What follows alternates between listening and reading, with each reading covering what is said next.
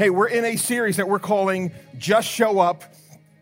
And last week, Ariel did a teaching on reframe. She did a phenomenal job, didn't she? And if you missed it, I'm telling you, go to our YouTube channel. And she did a great job talking about how when we go through tough times, God doesn't want us to wallow in it. He doesn't want us just to see the negative. He wants us to reframe it and to see the good. And so today what we're going to do is we continue our series. I want to sort of piggyback on that idea and go back to something I did on week 1 where we want instant results. We want instant success.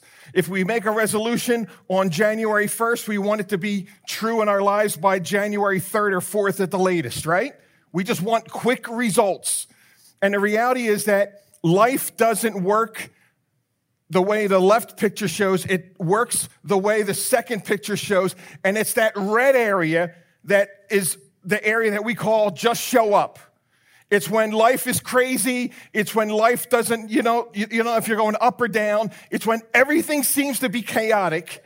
That's when you need to keep showing up. That's when you need to keep saying, like Ariel showed us last Sunday, I know I don't see all of the good that God's doing. I know there's so much negative that I can look at, but what I'm going to choose to instead is to reframe my thinking. God's in this someplace. I just don't see it yet. And that's what it means to keep showing up. And so what I want to do today is I want to delve deeper into that idea. When I kicked the series off, I used this as a list of people in the Bible that we can learn from. And I want to just pick some of these people and let's look at what it looks like for them to keep showing up and what we can learn from them. Let me go back to this real quick. We want things to happen suddenly, don't we? Woo, God, my finances are a mess. Please take all my debt away. Amen. Boom, it's gone. Woo! Praise God, right? Doesn't happen like that, does it? Or, God, I need to lose 20 pounds. Amen. Boof, it's gone suddenly. Woo! More Doritos for me. Right? That's what we want. It doesn't happen like that. Success doesn't happen. You know what it takes? Persistence. Persistence. There are great suddenly stories in the Bible where God does the miraculous. But you know what they're all preceded with? A lot of persistence. It's just showing up, people. Just showing up. That's what I want us to look at today. What does it mean for us to just keep showing up? What's that persistence look like in our lives? Let's take a look at several of these examples. First one I want you to think about is Moses. Listen, we're going to go through a lot of stuff. All of this is on our digital notes page. If you don't know where that is, just stop at the Welcome Center. They'll show you how to find it on your phone, and you can have a copy of it. But Moses, perhaps best known for his, time before Pharaoh, freeing Israel, the 10 plagues, parting the Red Sea, all these other great miracles. What happened before that, though? Well, his life was saved miraculously at birth. He becomes part of this, the king's family in Egypt. He's given the best education. He has the best of everything. He sees these two guys fighting. The anger gets the best of him, and he ends up killing one of the guys. He tries to hide his body. People know about what happened, and Moses gets scared and he runs. So now he's no longer in Egypt. He doesn't have everything. He seemingly has lost everything. And he's just running, and he's just running. And for 40 years, he's taking care of sheep in the desert. Talk about non-sexy, non-glamorous ways to make a living. You have it all in Egypt, and now you're in the desert for 40 years with a bunch of stinking animals, and nobody knows you're even alive. Do you ever feel like you're in obscurity? Like you have so much more to give and do, but where you are right now, you can't make that impact? And you wonder, does anybody even know I'm here? And that's when God shows up in a burning bush, Exodus 3:1. One day Moses was tending the flock of his father-in-law. These sheep aren't even his. And he's just showing up. He cares for sheep for 40 years. He's no longer in Egypt.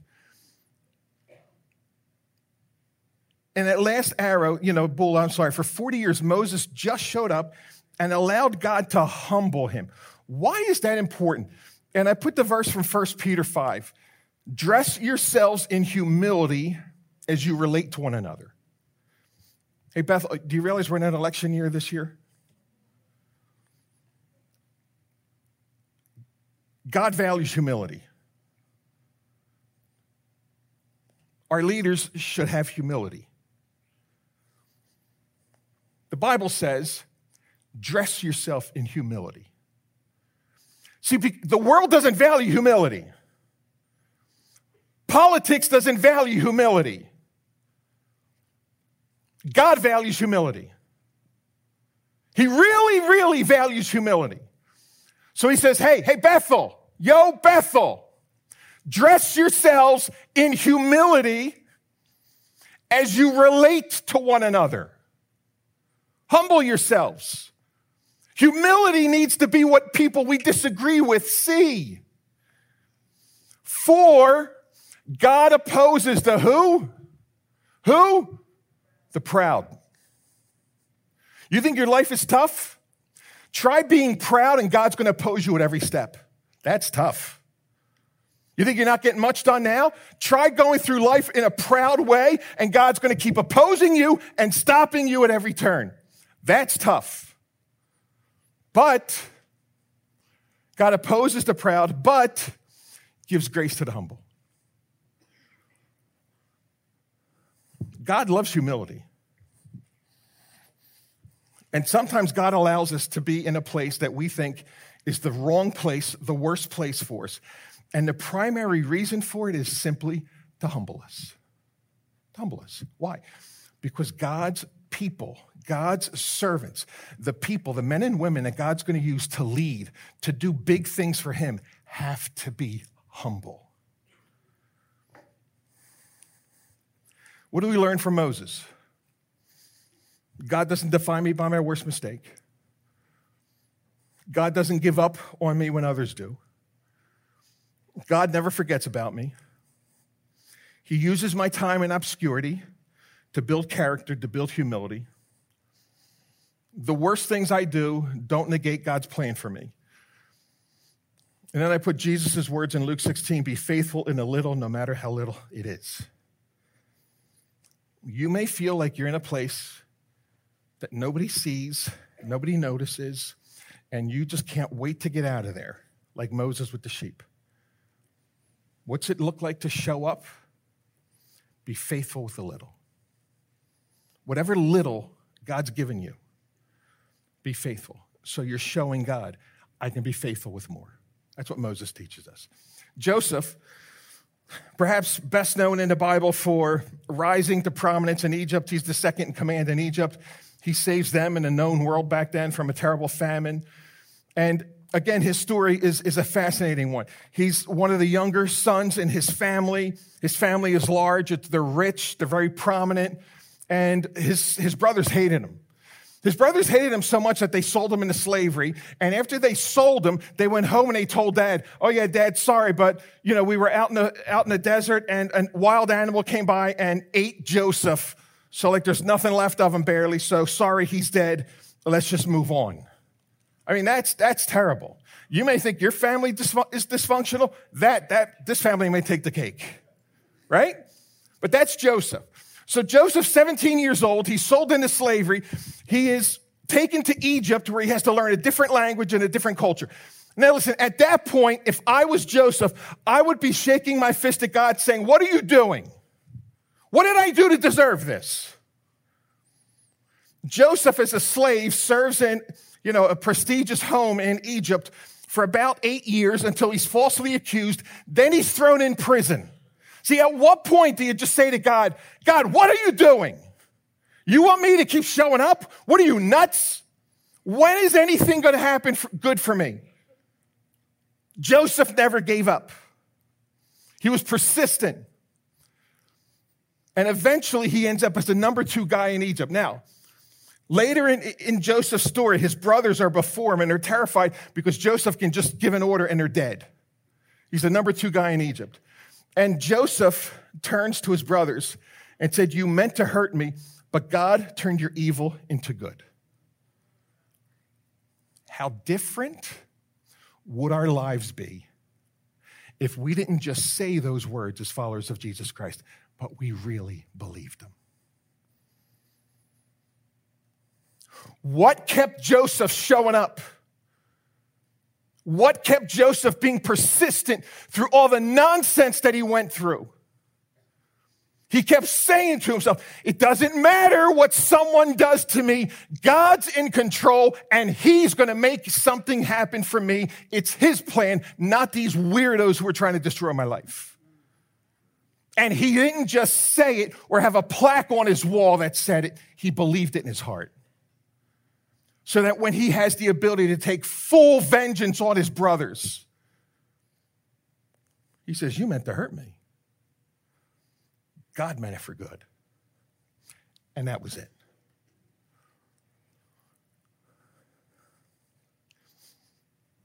See, though so many people abandoned Joseph, in faith, he chose to believe that God was still good and God was still in control. You may feel like you're in a place where it's just totally upside down and people have done things or said things or taken advantage of you, and you're just like, this can't be happening to me. Joseph believed that God was still good and he would still ultimately do something good from everything going on. So what do we learn from Joseph? Do not mistake God's silence for abandonment. And let me just park here for a second. Some of us are in bad places, and we've been begging God to change it. We've been begging God to move us. We've been begging God to take this person away or take the situation away. And God is silent. He's just silent. We don't get a yes, we don't get a no, it's just silence. Joseph got that silence from God for years and years and years and years. Here's what I've learned over life. That when you are in a tough place and you're crying out for God and God is silent, you know what it is more often than not? He's preparing you. It's preparation time. We give up and walk away and say, oh, this God thing doesn't work. It's nonsense. God's saying, no. Keep showing up. Keep showing up. Watch what I'm going to do. So when you're in that place and you think God is silent, no, he's not. He's preparing you. This is preparation time. God's not intimidated by anyone or anything. And then I put that, you know what, I want to do something from Ariel last week. Last week she had us read, you see that line, if it's not good yet, God's not done yet? How about we read that together? If it's not good yet, God's not done yet. Believe it. That's not just some, think positive slogan. That's biblical. Romans 8:28. God works all things for good. So if you don't see good yet, that's because God's not finished working yet. Joseph believed that. What about King David? King David slaughters Goliath. King David does a lot of good for the nation of Israel. And he ends his life in a very non-glamorous way. As king, he's supposed to be leading his army into battle. And instead of doing that, he sends his army off to battle. He stays home, and he uses his power and his position to commit adultery. He tries to cover up his sin, realizes he can't from the husband, so he kills the husband. And for about a year, he thinks he gets away with it. God confronts him with his sin. And God says, as a result of this, the newborn son that you had from that affair, his life, God takes his life. God brings all sorts of havoc into David's family, all sorts of havoc into the nation of Israel. And you're like, how did he keep showing up after that? You know what he did? He owned his sin. He owned it. The story of David is a fascinating one. God sent a prophet, Nathan. And he tells the king, God knows what you did. And David doesn't make an excuse. David confesses. And that top bullet are some words of David from Psalm 51. Psalm 51 is a beautiful psalm that David wrote as his confession to God. And David says to God, you don't desire a sacrifice, or I would offer one. You don't want a burnt offering. The sacrifice you desire is a broken spirit. You will not reject a broken and repentant heart of God. You know what David teaches us about just showing up? That when God confronts us about our sin, we need to own it. Stop making excuses. Stop hiding. See, it doesn't matter how long I've been hiding that sin. It doesn't matter how big or small that sin was. It doesn't matter how long ago that sin was.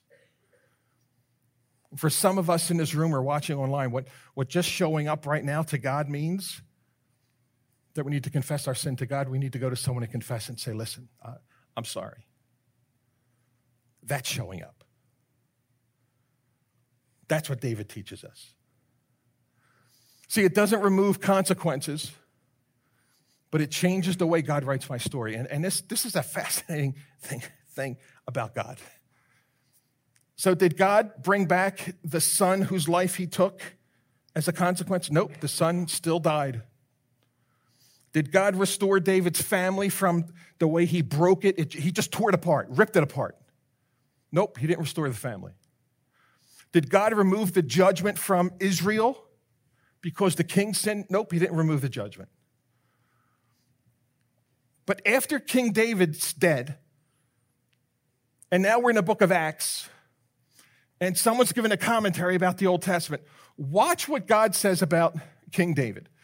I found David, a man after my own heart. He will do everything I want him to do. Who? Which David? The one who committed adultery and murder and lied?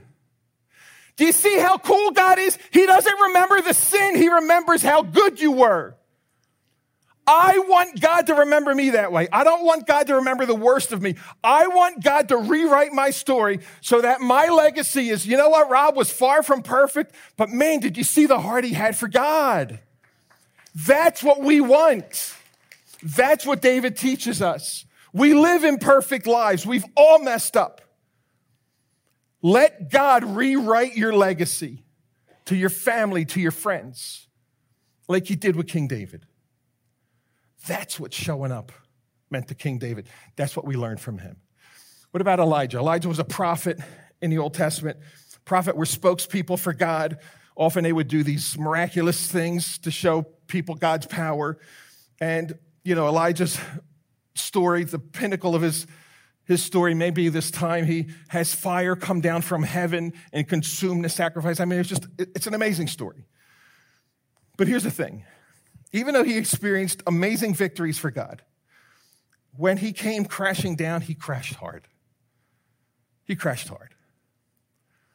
There's a description of this time in his life where it just describes this depression. I don't know how the Bible doesn't use the word depression, but he cannot care for himself. All he can do is sleep. He can't even feed himself, and he wishes he was dead. That was Elijah.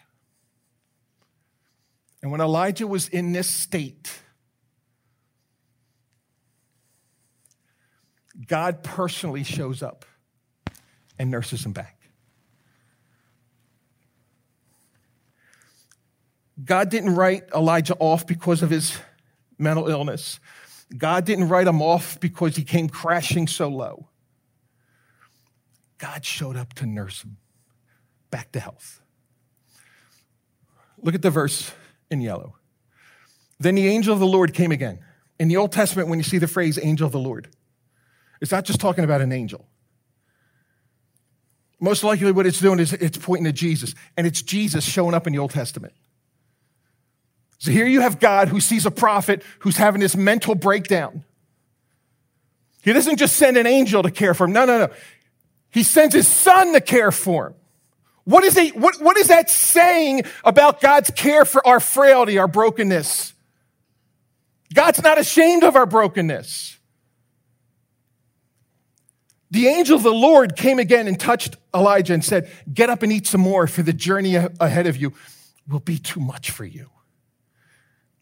Jesus is nursing him back to health.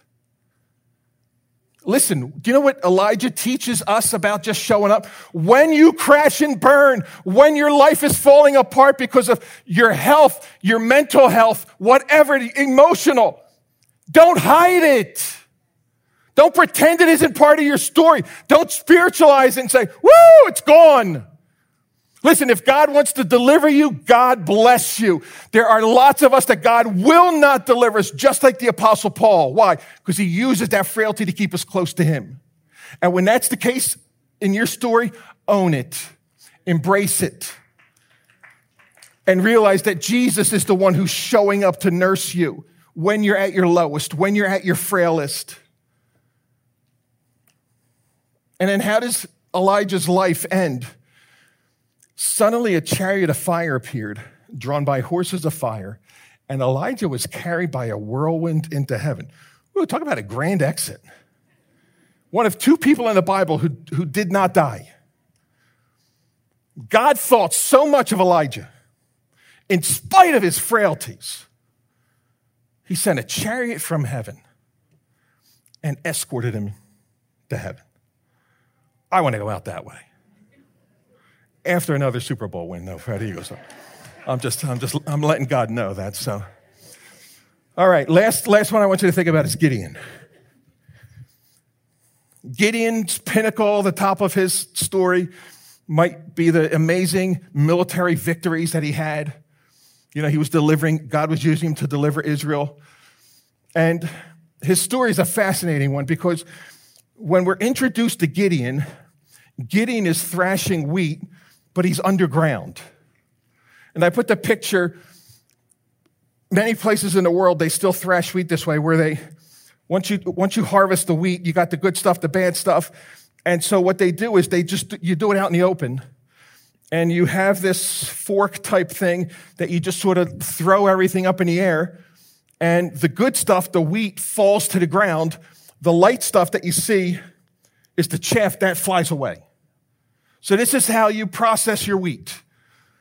We're introduced to Gideon, and he's underground thrashing wheat because he's scared. He's fearful of the enemy. So he's underground doing something he should be doing above ground, and God refers to him as mighty hero in Judges 6. I think that's awesome.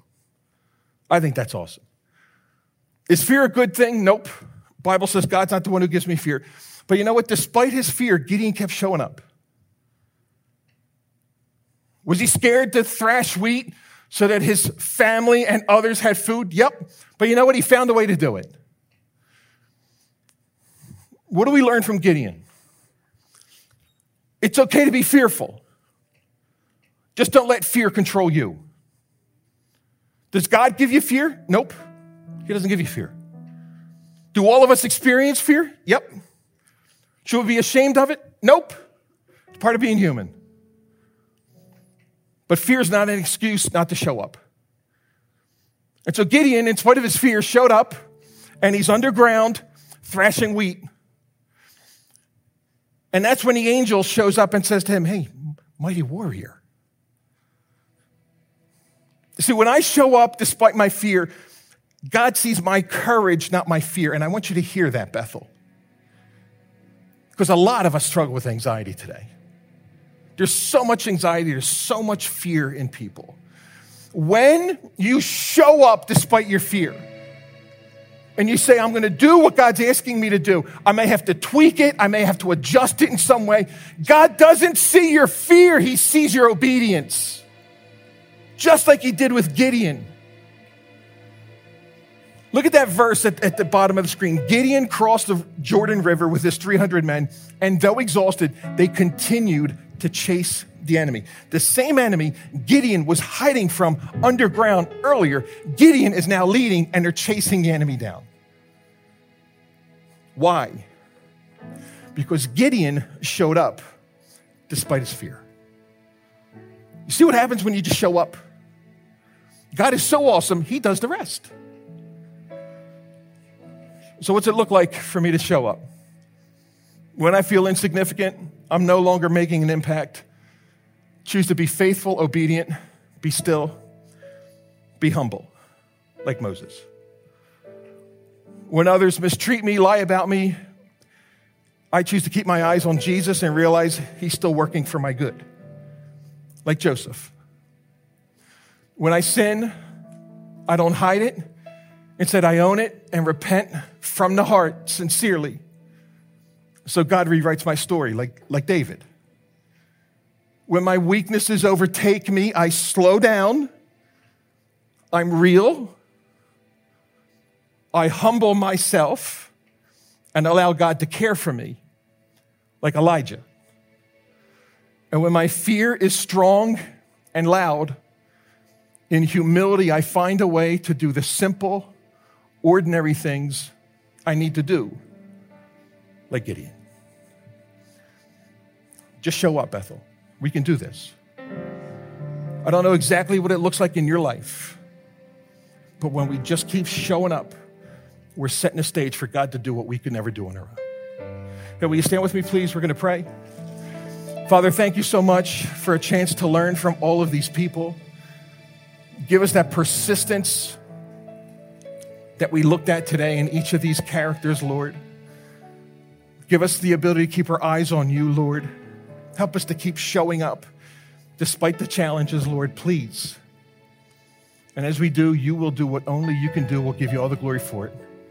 We pray in your son's precious name. We agree with this prayer and said, amen. Thank you.